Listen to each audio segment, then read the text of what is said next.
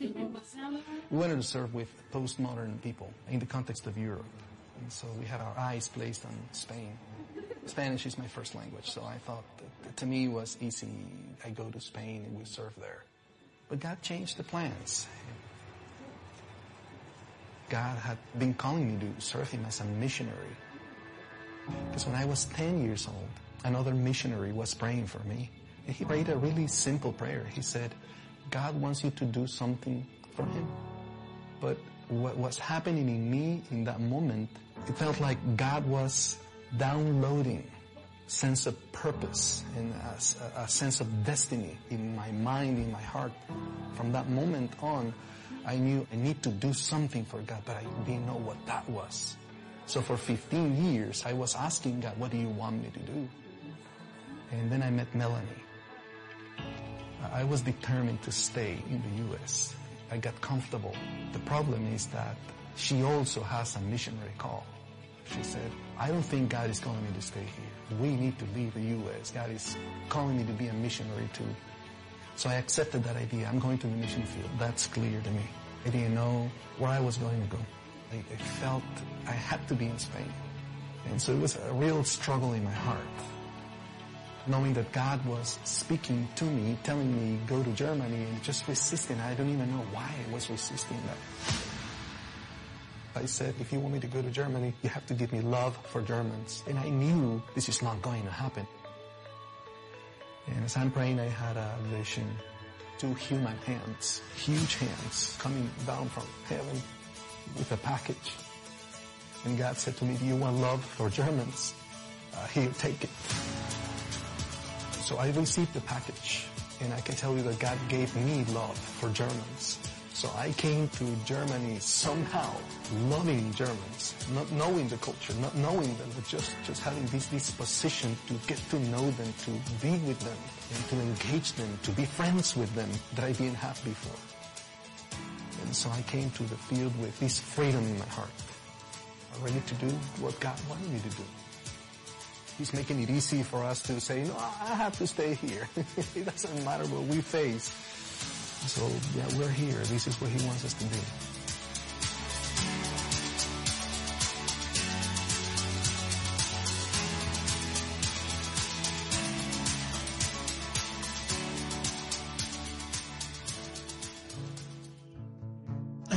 Those Germans are hard to love. No, I'm just kidding. I'm mostly German, so I'm conflicted inside now. Why don't you stand with us? And we're going to lift up our voices to do some singing this morning. Sorry, I set the tempo wrong.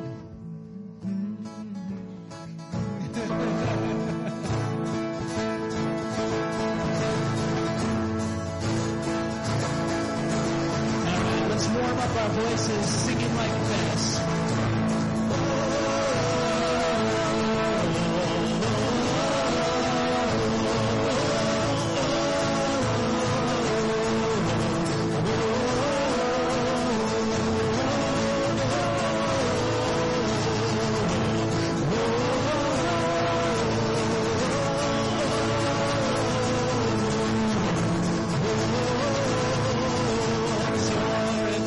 Destruction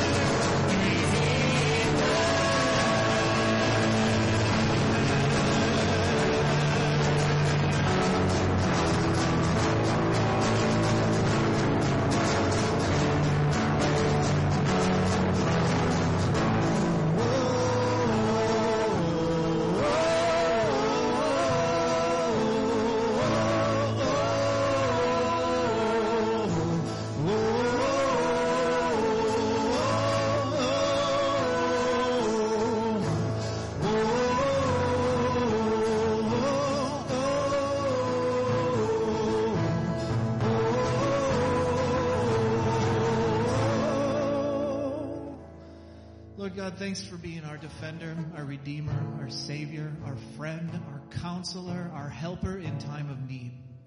Thank you for being the one who sends us the Spirit. And we pray that we would worship in spirit and truth today. In Jesus' name, amen.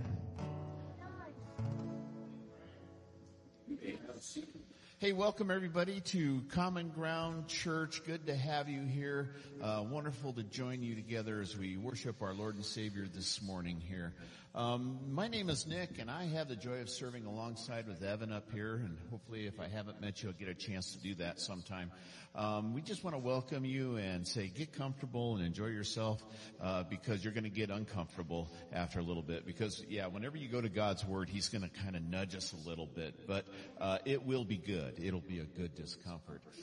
We just want you to know that we're providing something for you now. We have some kind of devotional or discipleship guides. I have a hard copy in my hand here. We also will have them on our website, and I think you can see a picture of our website and what that kind of looks like. If you just go to commongroundcma.org and go to the resources tab and look for weekly devotionals, you will get a great little tool that will help you to explore the sermon that you're going to hear a little bit deeper. And we're going to provide that weekly now. So a chance for you to get a little deeper into God's Word, but most importantly, to kind of pick up and start to apply what we're hearing and what we're learning about so that life transformation begins to occur. My wife and I practiced this one. Holy cow. Did we have a great time drinking coffee and talking about God's Word and things like that. So we're hoping you will too.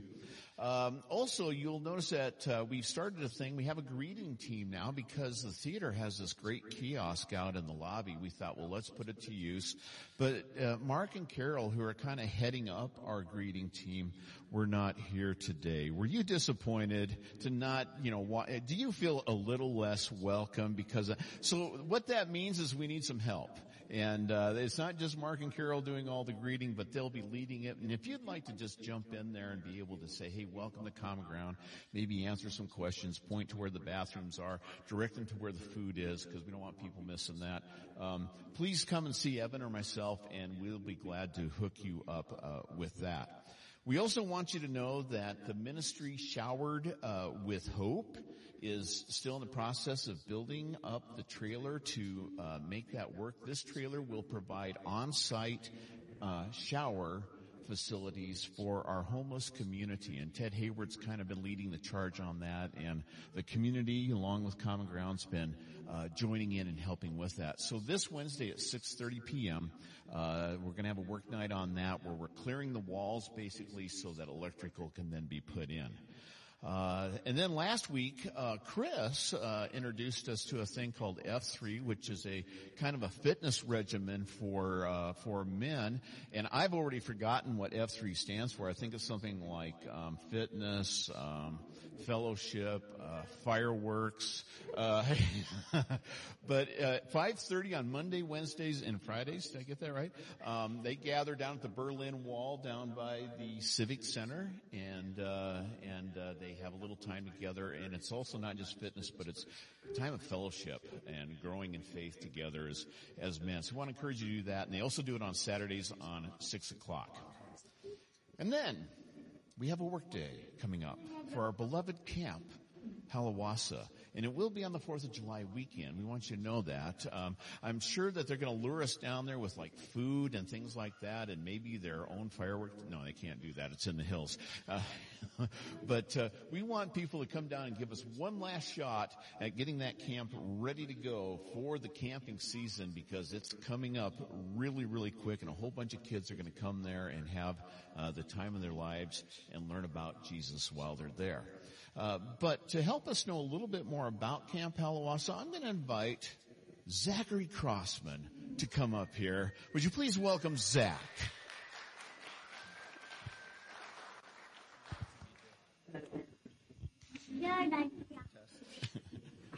Try it again.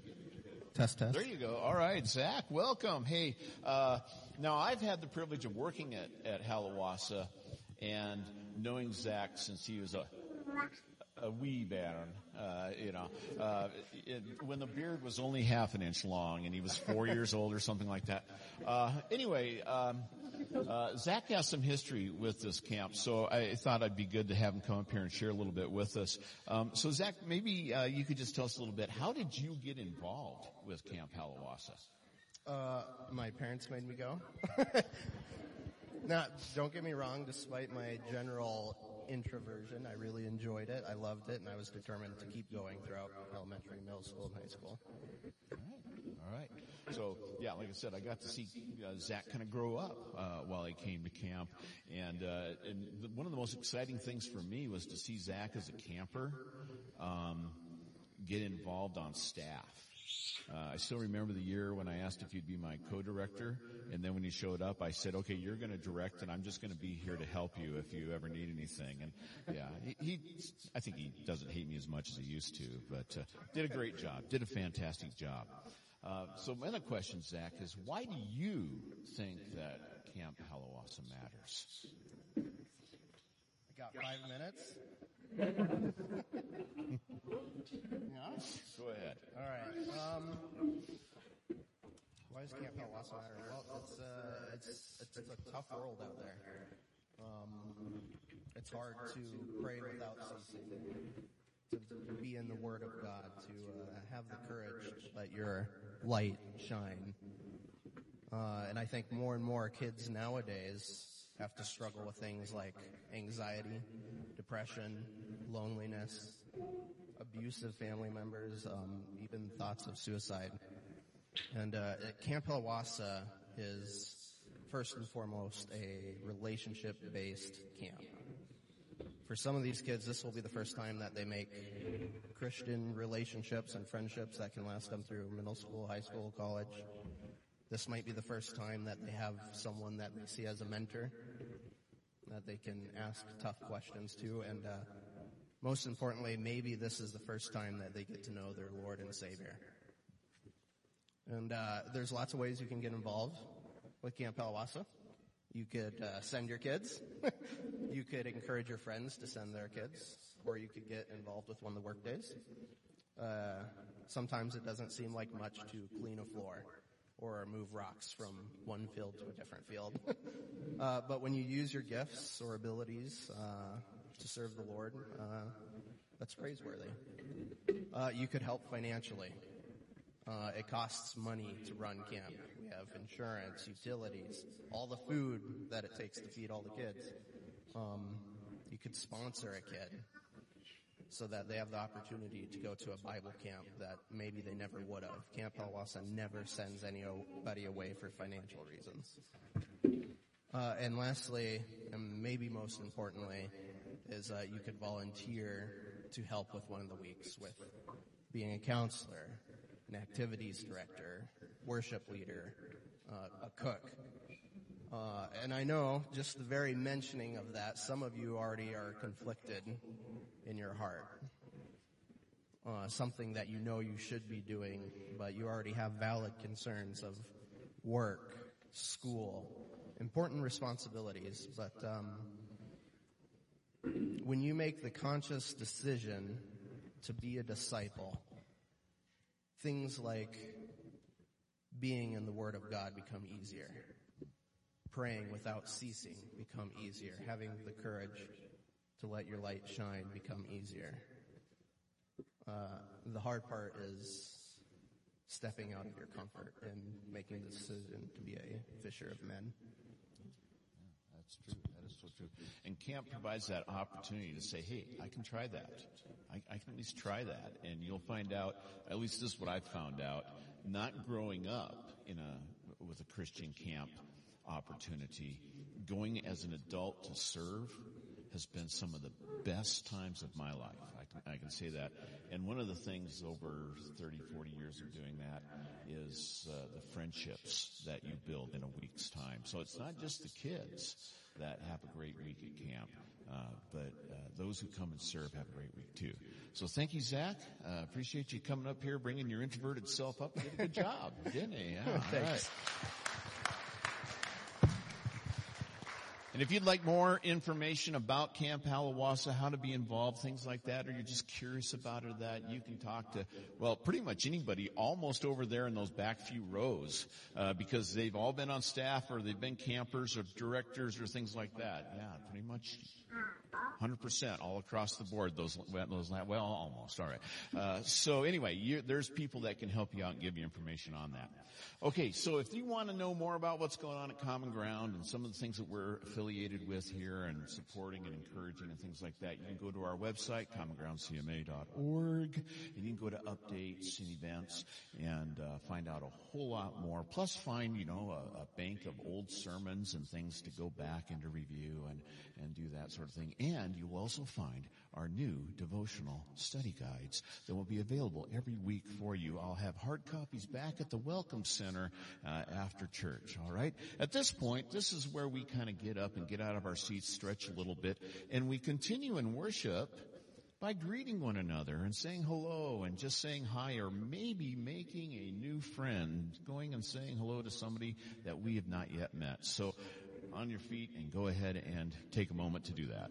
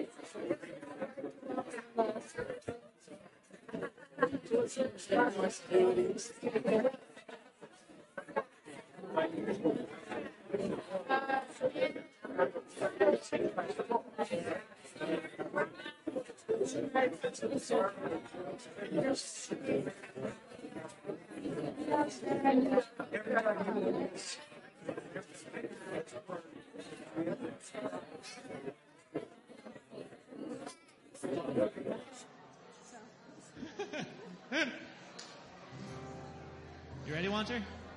Woo!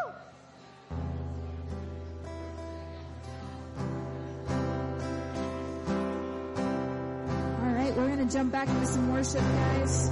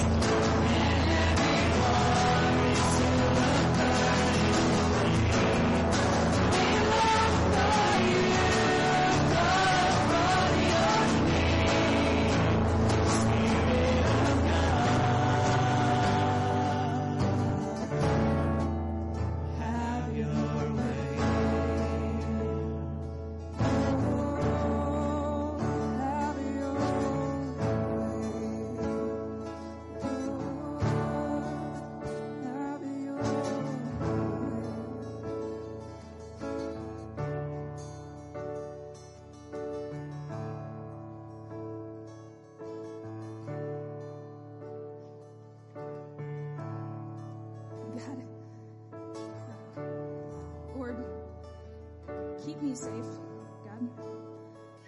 For in you I take refuge. I say to you, Lord, you are my God, and apart from you I have nothing. As for the saints who are in this land and the glorious ones, to whom is all my delight, the sorrows of those will increase who run after other gods. I will not pour out their worship offerings or take up their names on my lips. Lord, you have assigned me my portion and my cup. The boundary lines you have fallen for me are in pleasant places. Surely I have a delightful inheritance, God. I will praise you, Lord. You counsel me. Even at night, my heart instructs me. I have set the Lord always before me. Because he is at my right hand, I will not be shaken. Therefore, my heart is glad and my tongue rejoices. My body will also rest secure, because you will not abandon me to the grave, nor will you let your Holy One see decay. You have made known to me the path of life. You will fill me with joy in your presence and with eternal pleasures at your right hand. Lord, just thank you for being our protectors in times of stress and strife. God, thank you for providing for us an inheritance worth more than its weight in gold in your kingdom. God, I just pray that as you have given your son's life for me, I can continue to give my life back to you, God. Thank you for all that you've provided for us, Lord. In Jesus' name, amen. You guys can have a seat if you'd like.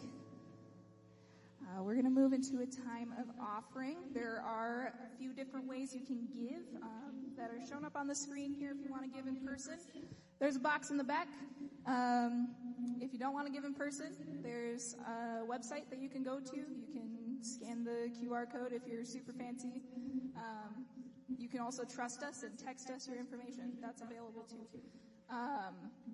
And yeah, so just really pray and ask God how you can give back to your community and your church today.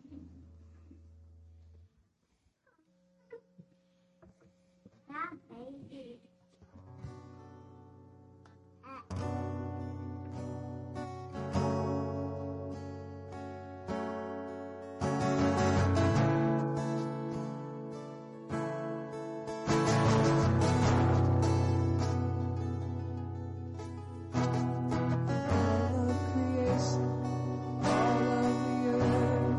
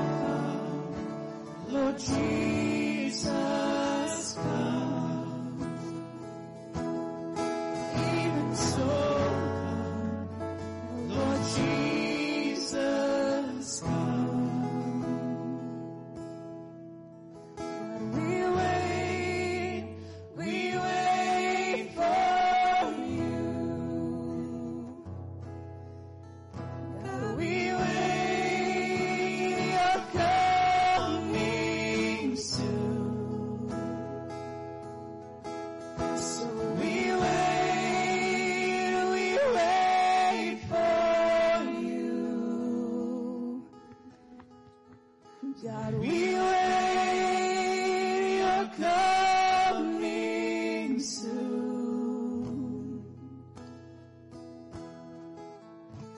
Lord, I just welcome you here right now.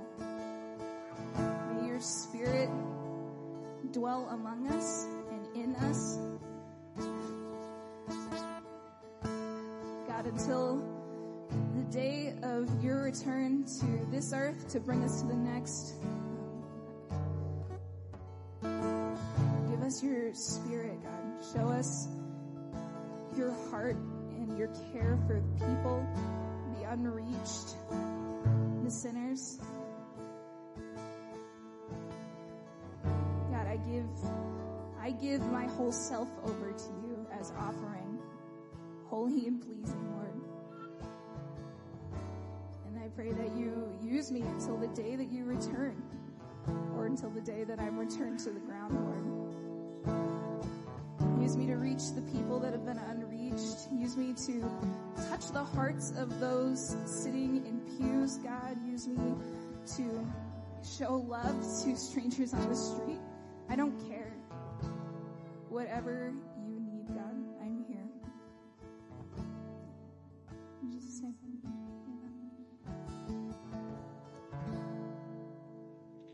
Amen. Amen. Thank you, team. Thank you, team, for leading in that. I'm also going to take your chair after I go from behind you here, Brian. But thank you guys for leading in worship there. It's at this time that we enter in to a time of prayer, where during our worship together, we set aside time. Hey, you're not leaving now, Missy. Get back up here. During this time, we set aside time for prayer so that we can be authentic with one another, to share with one another the things that we are asking God to do, the things that we're praising God for, and so how we can lift one another up in prayer. And so usually we will, take open floor, pass the mic around, and take requests, take praises. And sometimes we get to do things special, like last week, we welcomed in a few people to membership as they became official members of the church. And today, we kind of have to do the opposite, so it's a bittersweet, beautiful moment. But Winter Faltinsky here is going to be moving this week. And so we get to commission her as a church and say goodbye to someone who has been a valuable member of this family for a long time. And so we're just going to get a chance to kind of hear what is next for this one here and how it is that we can pray for her. But first, I would just like to hear a bit of Winter. How long have you gone to Common Ground here? Have been at Common Ground since it was called Common Ground. Before, right? And before. So total 10 years, right. Which is a really long time. That's the longest that I've ever been in one place for my whole life. So how old were you then, 10 years ago? 12. 11 years old. 11, actually. Yeah. I'm not 22. What? Math. So some of you have watched her grow up in a lot of ways. Now, where are you going then? I am going to Salem, Oregon, which is where Been there. Our pastors are from. Been there, done that. And I will be going to RTI, which is called the Reach Training Institute, a missions training school education thing. It's a Bible college, yeah. Bible college. Okay, so you have sensed a call to ministry. You've led us in worship, and you've played in other significant roles all around this place. Why is it that you're choosing to go to Salem to RTI? Well, I didn't have much choice, truly. It was more God being like, hey, you should, you need to do this. It's like, oh, okay, yes, I will. I'll give the briefest story I possibly can. Over the course of the last 3 years, having graduated high school, starting college, trying to figure out what I'm doing, I've not figured that out. I have switched between 4 different majors in 3 years. Spent and wasted a lot of money and time to present nothing. And this last semester, beginning of the year, January, February, the feeling of just dread of like, okay, I am again at a spot where I don't like what I'm doing, and I feel lost, and like I don't know what my purpose here is right now. Is my purpose just to continue doing school forever and never get a degree and have like 6 half degrees? Is that the point? So struggling and wrestling with that, we went on our trip to Mexico. And while there are pastor's retreat that we did, struck a chord in me, particularly their style of worship and praise to God, which is in a manner of such need and desperation for the Lord and for Him to provide. And if you want to know more about that, you can listen to when we talked about it when we came back. But that was something that I sat there watching and was like, wow, I have been trying to replicate this exact feeling here for as long as I've been doing worship. And not only here, but like in youth group, in high school, trying to replicate, okay, how do I get people to open up and need God? And the truth of the matter is I don't know how to do that. And I came back and was like, that sucks. I want to do this thing and I don't know how to do it. I guess I'll just never do it. But I came back home to a packet for this school called RTI in my mailbox. I was like, that's interesting. I put it on the coffee table and never looked at it. And over the course of the preceding month, just pokes from the Spirit and sign after sign from God of like, you have very little holding you here. Yes, there's friends, but they're leaving in the next few years. Yes, there's your job, but how much more can you do as a barista? Yes, there's your family, but your family has never been very permanent in one place for your whole life, so that is absurd to think that they're going to stay here forever. So after all of these messages, determined like, okay, this is what I need to do. So that's awesome. And we would all, I think, having seen you grow and seen the Lord use you, we would all just affirm the calling that He's placed in your life, the calling to ministry. We have all benefited greatly from your ministry here. Okay, so when does school start? September 5th, 2nd, 3rd, 5th. September 5th, 2nd, and 3rd. Awesome. Here's the deal. Guys. Pray for her on that day, on all 3 of those days. They have like a freshman retreat, and then they have orientation, and then they have the first day. So like truly it starts on the 25th with this retreat. But classes 25th start of September. in September. But you're leaving this week? The 25th of August. Yeah. Not September. Of August. Okay. Yeah. Better be there a month early. Okay. So leading up to that, how can we pray for you? How can we as Common Ground continue to support you? Just praying for my ears and eyes to be open to God's direction in my life, but also to be accepting of spiritual healing that I might not realize that I need. I do realize I need it, but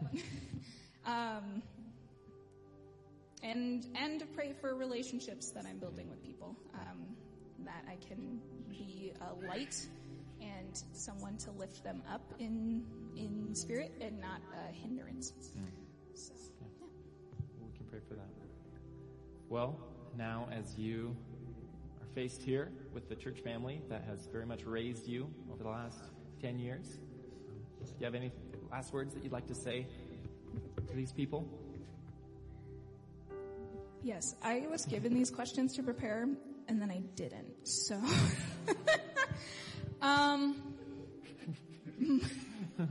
look at that proud dad over there, laughing his face off. This is She's great. so honest. I wish I was more honest like that. Take these words with a grain of salt, is what I'm saying.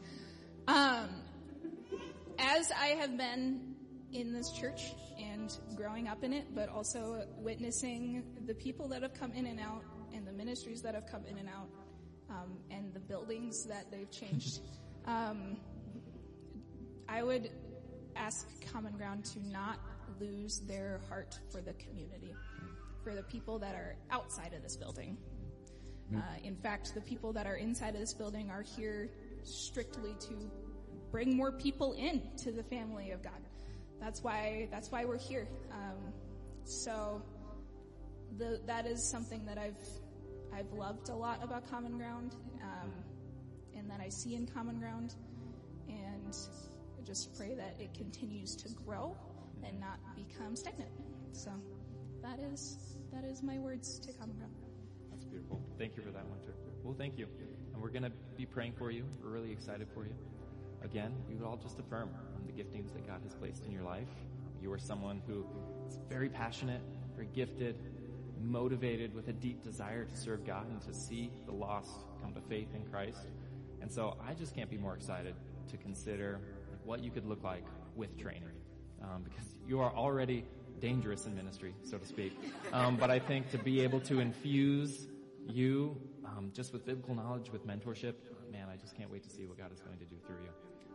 And having lived in Salem from the time I was 4 years old until 26, I think they can take good care of you. And so I'm also just praying for all of those people over there as they receive you, for the relationships that will be formed, for all these people to pour into you, and really excited for this next season.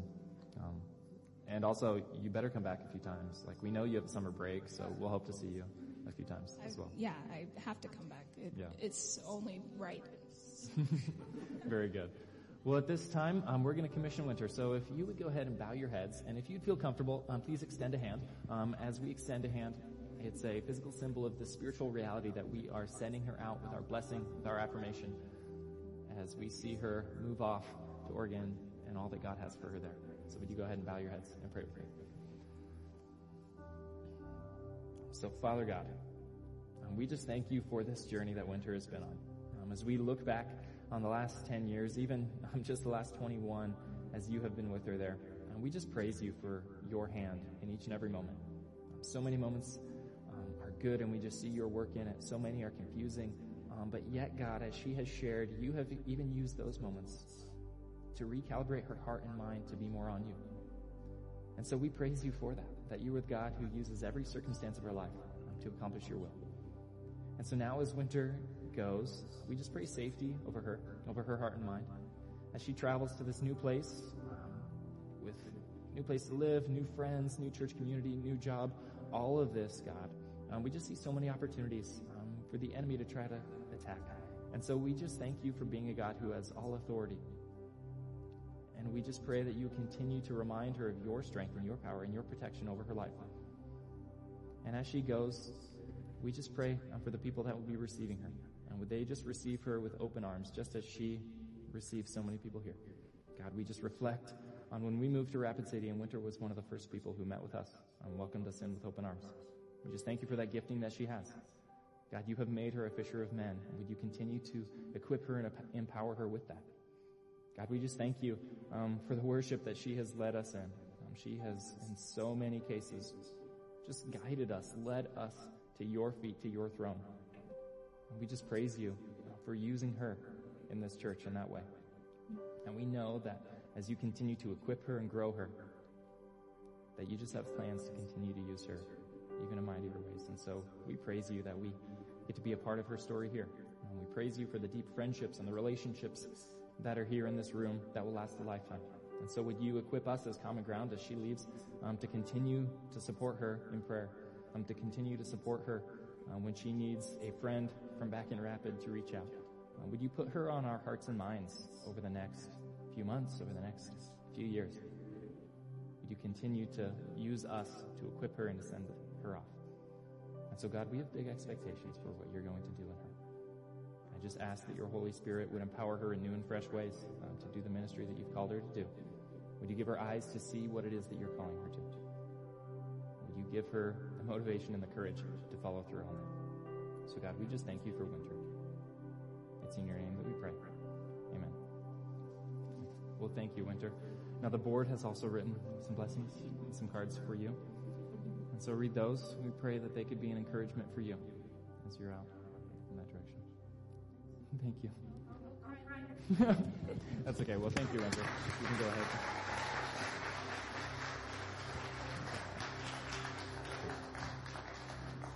I'll try to put your chairs back in the same spots here.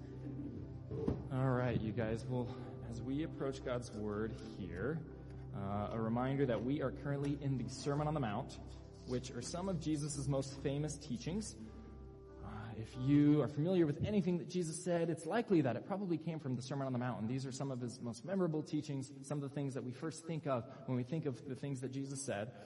And some of those are so beautiful and so easy, but we also warned you at the start of this series about a month ago that Jesus also is going to get into our business in the Sermon on the Mount.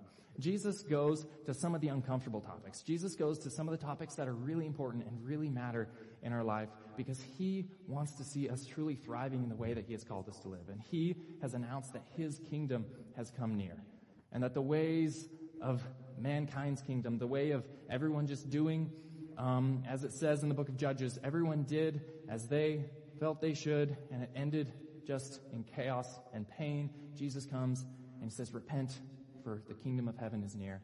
And he gives us essentially his instructions for how it is that we're to live. And so some of these topics, they get kind of difficult, right? A few weeks ago, Nick walked us through Jesus' teachings on anger and hatred and murder. And then last week, Joey did a great job of walking us through what is just a very difficult topic of lust, of sexuality. And he shared with us very vulnerable parts of his testimony and how God has used that.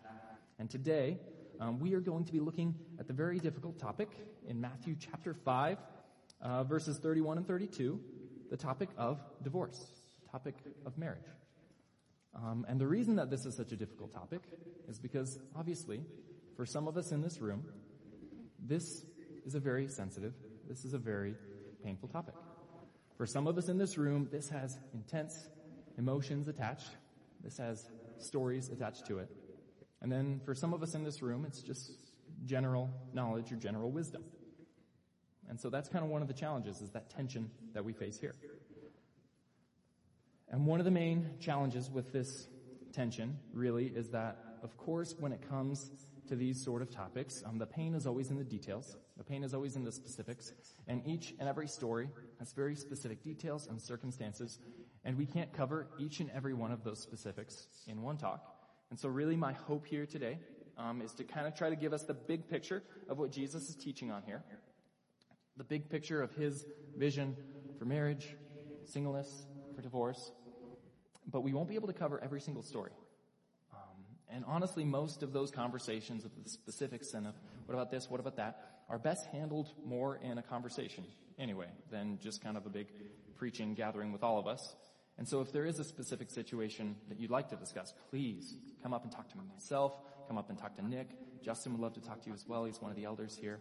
Come talk to us about these specifics. But here, we're going to be looking at the big picture of what Jesus taught here. We're going to try to kind of unpack the text itself and hopefully see how that can impact it. The thing is, we only have 2 verses here that Jesus teaches on. Just 2 little verses. But thankfully, Jesus also kind of expands on this idea in Matthew chapter 19. And so we're going to do Matthew 5, 31 through 32, and Matthew 19, and we're going to kind of put them together and be able to understand Jesus' instruction here, Jesus' big picture here. And so we're going to understand and try to teach through those texts. And then I just want to take a big step back. As we look at Jesus' instructions here, I just want to take a big step back and then apply this teaching to really 3 groups. We're going to apply and see what exactly this means for us practically, for those of us who are single, unmarried, for those of us who are married, and for those of us who are divorced. And we're going to take a big step back and see what exactly that means. And so first, let's look at what Jesus has to say about it. And so if you find your way to Matthew chapter 5, we'll be in verse 31, and we'll read through verse 32. So this is Jesus teaching in the Sermon on the Mount. Matthew 5:31. It has been said, anyone who divorces his wife must give her a certificate of divorce. But I tell you that anyone who divorces his wife except for sexual immorality makes her the victim of adultery. And anyone who marries a divorced woman commits adultery. Okay. So what Jesus has been doing throughout the Sermon on the Mount is often he has been quoting Old Testament passages or kind of loosely teaching on these Old Testament passages. And he teaches on kind of either what it said or what the common understanding of the day was. And then he'll insert this little phrase, but I tell you, in order to kind of clarify or to preach on it or to unpack what it is supposed to mean, what it really means, or just to expand on exactly what that means. And so here, when Jesus says, it has been said, he's loosely quoting from Deuteronomy 24 here. And in Deuteronomy chapter 24, Moses, he was actually talking about a very specific situation, and Moses had just said, kind of in passing, it actually wasn't really even the point of the chapter, if you ask me, but he kind of said in passing that if a man wanted to divorce his wife, he can do so for some indecency, is what it said in Deuteronomy 24. Some indecency was the criteria there. And in Hebrew, that word was really vague. And so Moses, he just gives this little caveat. If you wanted to do it, you could do it based on this. And he kind of kept moving. Well, in Judaism, in the first century, when Jesus was teaching, which is now 1,500 years after Moses had said that in Deuteronomy 24, that brief little caveat had actually become a central point and an entire doctrine and an entire picture of their view of divorce. They had kind of taken that one word, indecency, and they ran with it. And so often, the teachers in that day, they would read the Old Testament, they would come across a word that maybe was vague or that they didn't understand, and then they would try to expand on it and explain what this meant practically. And when it comes to this topic, they recorded a lot in this document called the Mishnah. It was kind of an evolving document, but it was an official kind of guide for how to follow God for them at that point. And they really expanded on what this word indecency meant, and on some of the grounds for divorce, and on their practice of divorce. And we'll get to that in a second. But before we get there, we're going to look at Matthew 19 now. So find your way over to Matthew 19, just a few more pages, because Jesus is also teaching here, just a few chapters later. And in Matthew chapter 19, Jesus here is talking to a group of Pharisees, a group of people who were teaching from that Mishnah, from that evolving document. And they ask him, in verse 3 there of Matthew 19, they asked, "Is it lawful for a man to divorce his wife for any and every reason?" So Jesus essentially kind of gave them the same exact reason that he gave them in Matthew 5. And he basically said, okay, here are your exceptions. And when he said this, they disagreed with him. And then in verse 7, they say this. They asked, "Why then," they asked, "did Moses command a man to give his wife a certificate of divorce and send her away?" Which is actually not at all what Moses was saying, if you go back and look at it. But they, at this point, they have twisted the text so that it supports what they want to do at this point. They've twisted it, and this scenario that Moses was talking about, now they have really expanded it, and they've created an entire doctrine just on this one little area. An entire doctrine that says, as they press Jesus, cannot a man leave his wife for any reason, as long as he gives her a certificate of divorce, right? That's where they were at here. And Jesus replied to that in verse 8. He says, "Moses permitted you to divorce your wives because your hearts were hard. But it was not this way from the beginning. I tell you that anyone who divorces his wife except for sexual immorality and marries another woman commits adultery." And so Jesus, he says that this was given because of your hard hearts. Essentially saying, because you guys were stubborn in doing what you wanted to do anyway. Right? And so Moses says, okay, listen, his caveat that he gave there was a recognition that this was happening rampantly. That men were just leaving their wives left and right. They were just walking away from these women. And it creates a very dangerous situation for these women at the time. Okay? 1,500 years before Jesus, a single woman, because of what was going on in the culture and in the world, would have had a very difficult time on their own. And these men were just leaving them, walking away, leaving these women in very dangerous, very difficult circumstances here. And Moses essentially was trying to rein that in, which is a really kind of interesting way that God works in this sense. That even though, it says multiple times all throughout the Bible not to do this. And in Malachi 2:16, God even refers to divorce as an act of violence. But nonetheless, he says, listen, because of your hard hearts, I'll give you this rule. And it was happening a ton. So we need to at least protect the vulnerable in this case. And so Moses was trying to create these guardrails. God was leading him to create these guardrails to protect these people that this was happening to so often, causing this vulnerability and to curb this practice. And then by the time that Jesus came around, this had only become more rampant. It had kind of only gotten worse. Divorce in the Jewish community in the first century was really, really common. By the time of Jesus, there were actually so many different definitions of what that word indecency meant, so many different reasons that a man could leave his wife, that the covenant of marriage was almost meaningless. And there were men who would just go from wife to wife to wife to wife to wife all the time. And so what happened is they took that word indecency from Deuteronomy 24, and they said, okay, that's broad. Let's define that. And they defined that in that book that we refer to called the Mishnah. And I'm going to read a little list of their grounds for divorce. It's a bit long, but I think it really shows just how the culture was at that time. And so when we look at Jesus' teachings and we think, man, he was really strict. Why did he come down so hard on this? When we understand what was happening in the culture, when we understand the cultural context, I think you also would recognize Jesus needed to be strict and hard on these people. Jesus needed to swing the pendulum far in the other direction. Because this is what they were teaching as legitimate reasons for a man to leave his wife. So the Mishnah stated that a man could divorce his wife if she was barren, if she became a deaf mute, if she had epilepsy, tetanus, warts, or leprosy, if her husband considered her lazy, if she had a head that was wedge-shaped, turnip-shaped, or hammer-shaped,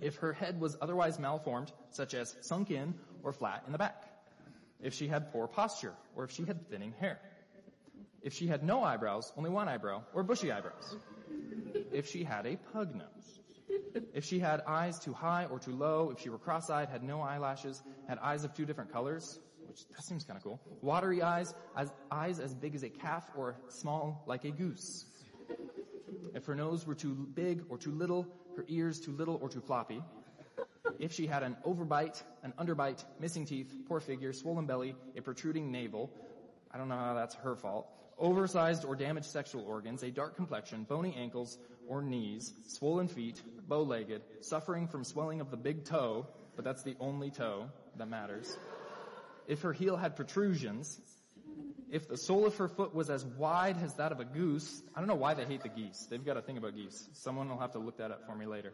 If she were ambidextrous, which seems like a really cool advantage, I think. If she burned his supper, if she let food spoil, such as leaving cheese out for too long, if he simply found someone who was prettier than her, that was her fault for indecency. This was what was taught. And if she was not offering sexual relations frequently enough, was also grounds for divorce, and the law specifically expressed appropriate expectations regarding this matter.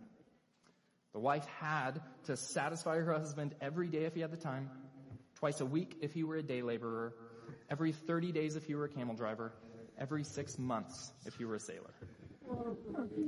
I mean, guys, this got specific. And this, we chuckle and we laugh. But we can see how this could be a problem, right? And so now when we see how hard Jesus comes down on this, we recognize that he needed to. That there was a problem in the culture where leaders were writing this stuff down and teaching this as how it should be done. You would want to make some serious changes too, wouldn't you? This is a problem. And so Jesus comes down hard on this because these are the people he is speaking to. This is the culture he was working with.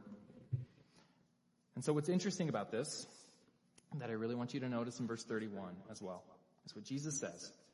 Anyone who divorces his wife must give her a certificate of divorce, right? So just taking a step back, who has the power in this situation? The what? The husband, right? Ooh. The husband. The men had all the power in this case. Actually, legally, a woman could not file for divorce at that time. The men had all the power. And culturally and maritally speaking, this is the way the culture was. And Jesus kind of flips that whole paradigm on its head in these two verses, doesn't he? In verse 32, he says, "But I tell you that anyone who divorces his wife, except for sexual immorality, makes her the victim of adultery. And anyone who marries a divorced woman commits adultery." Now, at first reading, and I know a lot of people have read this and thought that maybe in some cases, like, Jesus is in a way like blaming the woman. or saying that she is going off and committing adultery. And kind of at first reading, it almost looks like that. But if we read this harder, and if we look carefully, we recognize that he's saying anyone who divorces his wife except for this makes her a victim of adultery.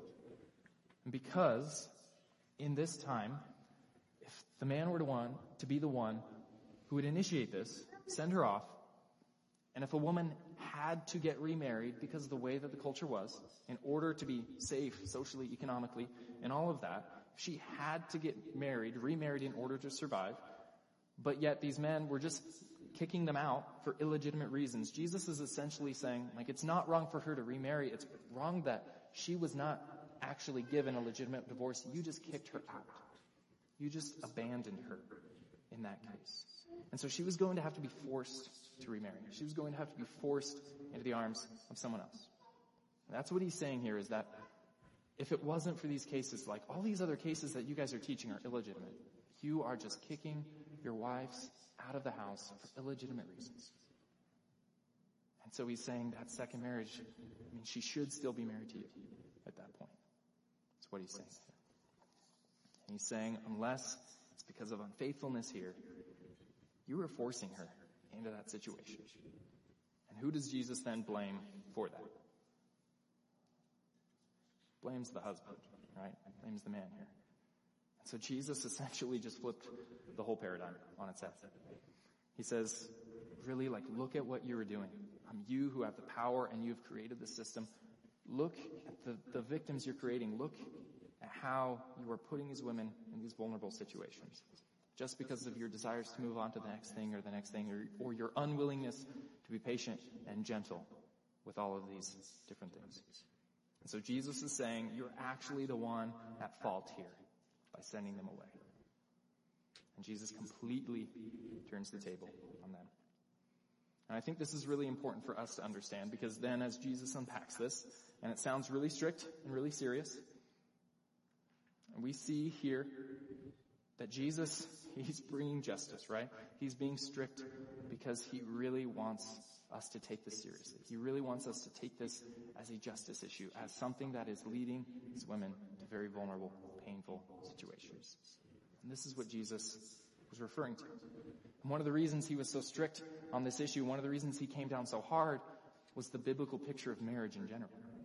And if you still are open to Matthew 19, Jesus' reasoning in verse 4 shows us that.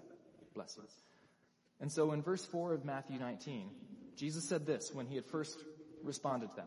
He says, haven't you read that at the beginning the Creator made them male and female and said, for this reason a man will leave his father and mother and be united to his wife, and the two will become one flesh. So they are no longer two, but one flesh. Therefore, what God has joined together, let no one separate. And so Jesus is coming down so strict, and Jesus cares so much about this because he's saying that from the very beginning, God was doing something different with marriage. God was doing something very important here. That marriage was not just a social contract so they could watch one another's back, and it wasn't just about real estate rights, as I just read, some modern commentators think. But Jesus is saying, no, this predates real estate rights. But he's saying that here, God's intention was to take his creation and to unite them in a frankly spiritual, mystical, divine union that we as humans don't actually have a way to separate. That two people who enter this covenant, they become something new, something that they were not before. And I know for some of you in this room, you might not be a Christian sitting here, and this kind of sounds crazy. And I recognize that. But Jesus here, in referring to creation, I just want to point out the fact that Jesus is saying there's an inescapability to this. His reasoning, as referring back to creation, is that this is just kind of a rule that applies to any people who were created. And if you're one of those people who falls into the category of created beings, this kind of applies to you. So what he's saying is that to ignore this is kind of like ignoring the law of gravity. This is just the way God has made it. And to ignore this and to ignore the significance, you're actually going to be putting yourself and others in very dangerous, very painful situations. If you were to ignore the reality of this. He's saying recognize the danger here. So Jesus looks at these rabbis, these religious leaders, these Pharisees, sees what they're doing, sees what they're teaching others to do. And I think he was angry. And I think there's anger in the succinctness of Jesus only speaking 2 verses here. Just very clear. This is what I think. He flips their entire paradigm there. So that's Jesus' teaching. Now I want to take a step back and consider, what does this mean for us then practically? What does this mean for us? And I think for the single, for the unmarried in here, I want us to see in Jesus' teaching on divorce the seriousness that he approaches marriage with. I want you to hear the warning in Jesus' words. I want you to choose wisely who you would marry. Okay? And understand to be aware of the fact that choosing to get married is choosing to fully join yourself to this other person. Right? In sickness and health until death do you part. Those words are meaningful to God. And I want you to have this kind of seriousness. You see, in Matthew 19, after Jesus taught through all this, his disciples who heard him speak to the Pharisees, they responded in verse 10. The disciples said to him, "If this is the situation between a husband and a wife, it is better not to marry." And so for those of you in the room who are not married, hear that. Hear the disciples grasping the seriousness of this, right? They hear Jesus teach about how marriage is supposed to be lifelong, and they're like, hey, I'd rather just avoid that situation altogether. I mean, what if she has a turnip head? I mean, I don't want none of that, you know? But honestly, they were not wrong. Recognize that you are entering into a relationship with someone who is the image of God, and you cannot just send them out. Send them away willy-nilly. And so, I would say, if you're single, to stop, to take a look at how you are moving towards marriage. Maybe if you have a boyfriend, a girlfriend, a fiance, stop and consider. Is this person entering into it seriously? Is this person recognizing and grasping the lifelong permanence that God was teaching you? Right? Understand what you are walking into. Understand it. Because honestly, the lifelong part is actually the easy thing. If you keep reading in the Bible, you'll get to places like Ephesians chapter 5, God's expectations for marriage, and there Paul tells wives to submit to their husbands in all things, and then he tells the husband to be willing and ready and actively seek to die for their wives. Okay? And so the lifelong part is kind of the easy part, right? It's daily submission, it's daily dying. That is the hard part. And so for the single people here, recognize the seriousness. Recognize that. I promise this isn't part of like my wedding day sermons when I officiate weddings, right? That's why we get it out of the way here, so that on the day of the wedding, it can be a happy day, right? Simon, all right? Your wedding was happy and fun, right? Okay. Good. To the married people in the room, okay? Next category for us. I want all of us to see this as a call to work. As a call to work. And I think forever has to be the assumption. I think forever has to be the assumption because it shapes and changes the entire conversation. Whenever anything goes wrong, whenever problems come up in our relationships, we have to approach it from the perspective that this is going to be for life, this is going to be forever. And so we begin all of those conversations with the word how, not the word if, right? So no matter what comes, we say, how are we going to get through this? How are we going to fix this? How are we going to deal with this?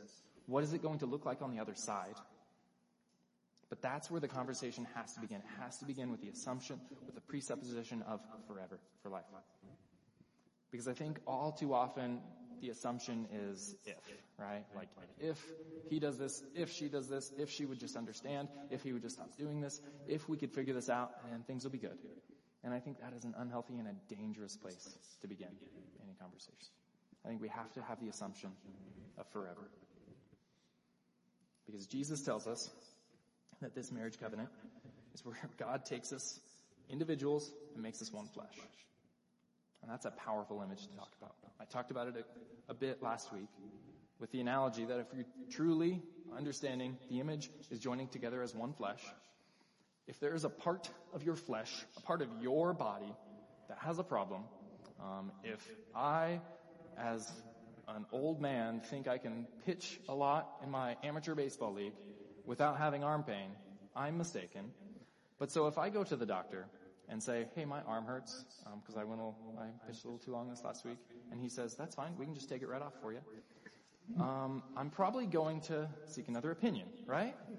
I'm probably going to seek alternative treatments because I would do anything and everything I can, recognizing this is part of my body, to keep that connected to me, to see this not as a problem with something else, but this is a pain that I want to continue to seek treatment, and I'll do anything and everything I can to keep the function of my arm, right? And if we truly understand the picture that God gives of marriage here, of joining together one flesh, then I think we would understand that there are very few situations when actually it would be better to cut it off, right? That we would view our spouse as our own body. And so their problems are not a problem with them, problem with other. Maybe we just need to cut it away, but that is a problem with us and our body. And that is an issue that we are connected to that person through, right? It's far easier to cut off someone else's arm than our own, right? And so for the married in this room, see this as a call to work with the assumption this is forever. To those in the room who are divorced, I know that this really hasn't been your favorite message ever, and honestly, I'm sorry for that. Because I know that you've endured enough wounds already. And I want to say, for those of you who are divorced, to acknowledge those wounds. Because I think it's only those wounds that get acknowledged, that get healed. The wounds that we bring to God. But some of you in this room have gone through this and have seen God and his healing power work in incredible ways.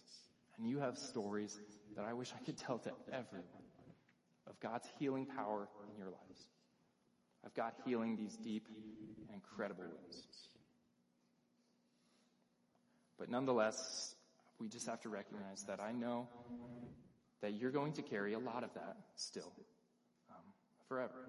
And honestly, as painful as it might sound, I think that kind of is by God's design. Because I know just how painful and how hard it is that you have often walked into every single room as that divorced person, right? Walked into every church, walked into every work meeting. And part of that, I think, is just shows how people can easily put judgment on us and the self-righteousness of other people. But I think a lot of it also is the way that God has designed things to be. He's shown the very real consequences of when these relationships, when these marriages fall apart, right? And so these are some things that probably you might carry forever.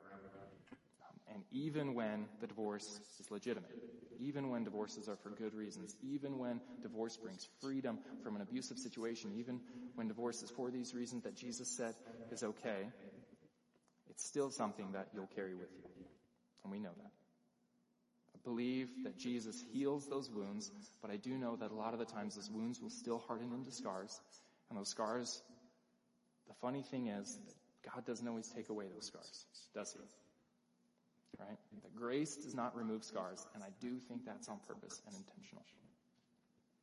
Because if grace were to remove all the scars, I think we would forget the pain. We would forget the pain of the sin that we have done. We would forget the pain of the sin that was done to us. And we would forget the grace, the healing, the work that Jesus has lavished on us.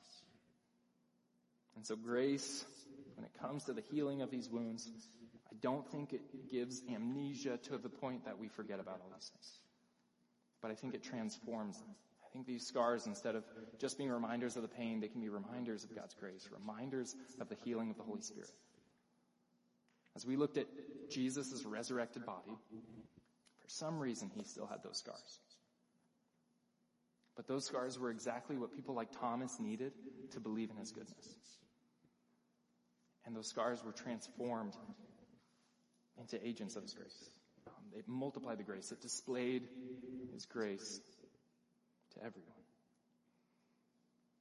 And I think that grace is for you. I think that grace is for you to see those scars, to see that pain as a reminder of his goodness, as a reminder of his healing. And I know in light of that, I've felt a certain tension with this message of really wanting to express to the single people in this room the seriousness of marriage and the permanence and the pain and the damage that it can cause. To do that, but at the same time to really emphasize the grace and the healing and the new life that Jesus can bring to those who have gone through divorce. And I've kind of felt a tension there, because in one sense I really want us single people to take this seriously, to consider it. And so at times I've almost been tempted to be like, oh, well, I won't lean into the grace too hard that much. But at the same time, then as I look at that, I just see God's grace as being so never-ending, as being so amazing, that I can't ease up on that. And so we kind of have this tension. And that's kind of the beauty of the gospel, I think. We take it so seriously, and we take it as such a strong warning, even though there's grace and forgiveness. Even though there's grace and forgiveness. And essentially, that's kind of the gospel, right? It's extravagant grace, but yet it was Jesus dying on the cross in this painful, horrible situation. Now, Tim and Kathy Keller, in their book, The Meaning of Marriage, they wrote this. They say the reason that marriage is so painful and yet so wonderful is because it is a reflection of the gospel, which is painful and wonderful at once. The gospel is this: we are more sinful and flawed in ourselves than we ever dared believe, yet at the very same time we are more loved and accepted in Jesus Christ than we ever dared hope. This is the only kind of relationship that will really transform us. Love without truth is sentimentality. It supports and affirms, but keeps us in denial about our flaws. And truth without love is harshness. It gives us information, but in such a way that we cannot really hear it.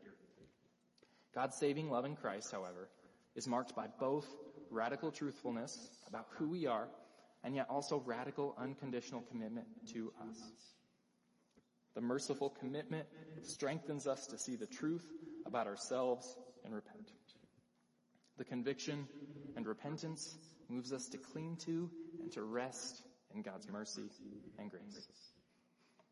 And really, that's the hope, I think, for all of us in this room today. To rest in the grace and mercy of God, no matter where we are in this marriage spectrum, that our hope that we have is that Jesus was wounded on our behalf. And he's the one who's so faithful to us. Even though often we're the ones committing adultery, we're the ones running around on him, he went to the cross to make a way for us to be together forever. And so our only hope, really, is God's faithfulness. And in the gospel, it's something that we have. God is faithful to us. And so, to the unmarried in the room, consider the everlasting and unconditional faithfulness of God. I really want you to hear that, because that is the model for us as we enter into marriage. God's everlasting, unconditional faithfulness. And so if you're looking forward into marriage and you're thinking, okay, but if they do this, if they do that, just remember the unfailing love of God, the eternal, unrelenting faithfulness of him. Consider his faithfulness to you and recognize that is what he is calling you to. And to the married, I want you to consider just mercy upon mercy, forgiveness upon forgiveness, just the patience that Jesus has lavished on us, and lavish that on your spouse. Consider the mindset of Christ, as it says in Philippians chapter 2. Jesus is patient and gentle with you. So be that way with your spouse. And to the divorce, no matter the details of your life, I want you to hear that God's unrelenting love and grace and healing and forgiveness is yours. It's yours. And I can confidently stand up here and say that no matter the detail of your life, I don't even have to hear the story or the specifics. There's not an asterisk or a caveat that disqualifies you from that. I can say with full confidence that Jesus paid for all of that on the cross. And that his grace and his love is better. And it's for you. It's for you. And so, this is the way of Jesus for us. And I invite you into the way of Jesus, no matter where you're at today. Because no matter what is going on into your life, I truly see here God's faithfulness for us. And that's the model for which we walk into marriage. That's the model for which he sustains our marriage. That's the model for which he heals us of the wounds and the hurts that we've experienced. It's God's faithfulness to us. And today, we're going to approach the table of communion. And as we do that, let me remind you that communion was part of the covenant meal, right? Just as marriage ceremonies are done to legitimate the covenant of marriage, it's part of the legal action of joining two together. Jesus said that this meal, this was the legitimation of the new covenant.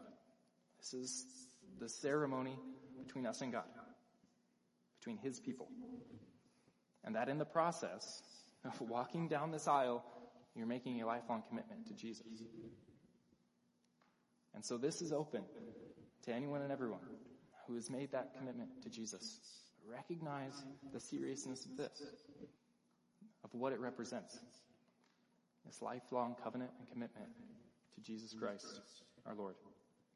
Because Jesus said in John chapter 6, "Whoever eats my flesh and drinks my blood has eternal life, and I will raise them up at the last day. For my flesh is real food and my blood is real drink. Whoever eats my flesh and drinks my blood remains in me and I in them. And just as the living Father sent me and I live because of the Father, so the one who feeds on me will live because of me." And so I'm going to invite the worship team back up, and I'm going to invite you to come forward. As you come forward, as you take the cup, return to your seat, and then we are going to take this together.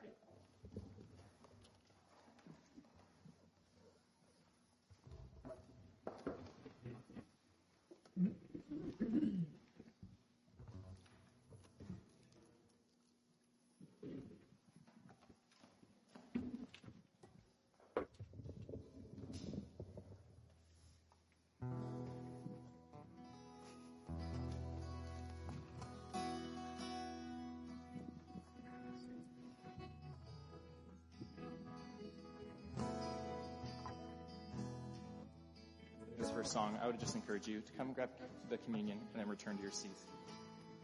And we'll have 2 songs, so we won't skip you. Come to the water, all who are thirsty. Come and drink. Come to the table, all who are hungry. Come and feast. We're going to sing that again. Come to the water, all who are thirsty. Come and drink. Come to the table, all who are hungry. Come and feast.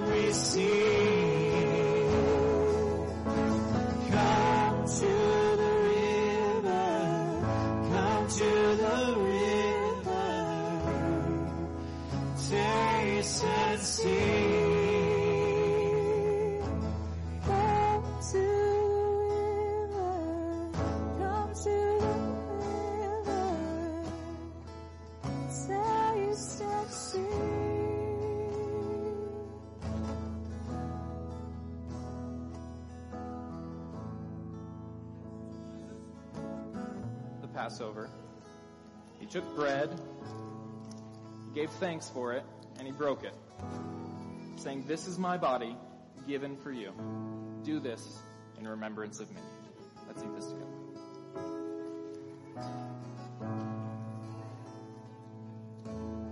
And in the same way, after supper, he took the cup, saying, "This cup is the new covenant in my blood, which is poured out for you.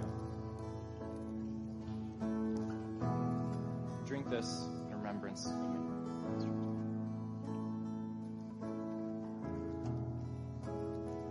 So, Father God, we thank you for your faithfulness to us. Thank you for your grace upon grace, your mercy, your patience for us. And would you empower us to have your mindset, to treat others as you have treated us. So, God, now we just turn to you in praise and worship. It's our desire to praise you in this moment, God. So in Jesus' name we pray. Amen.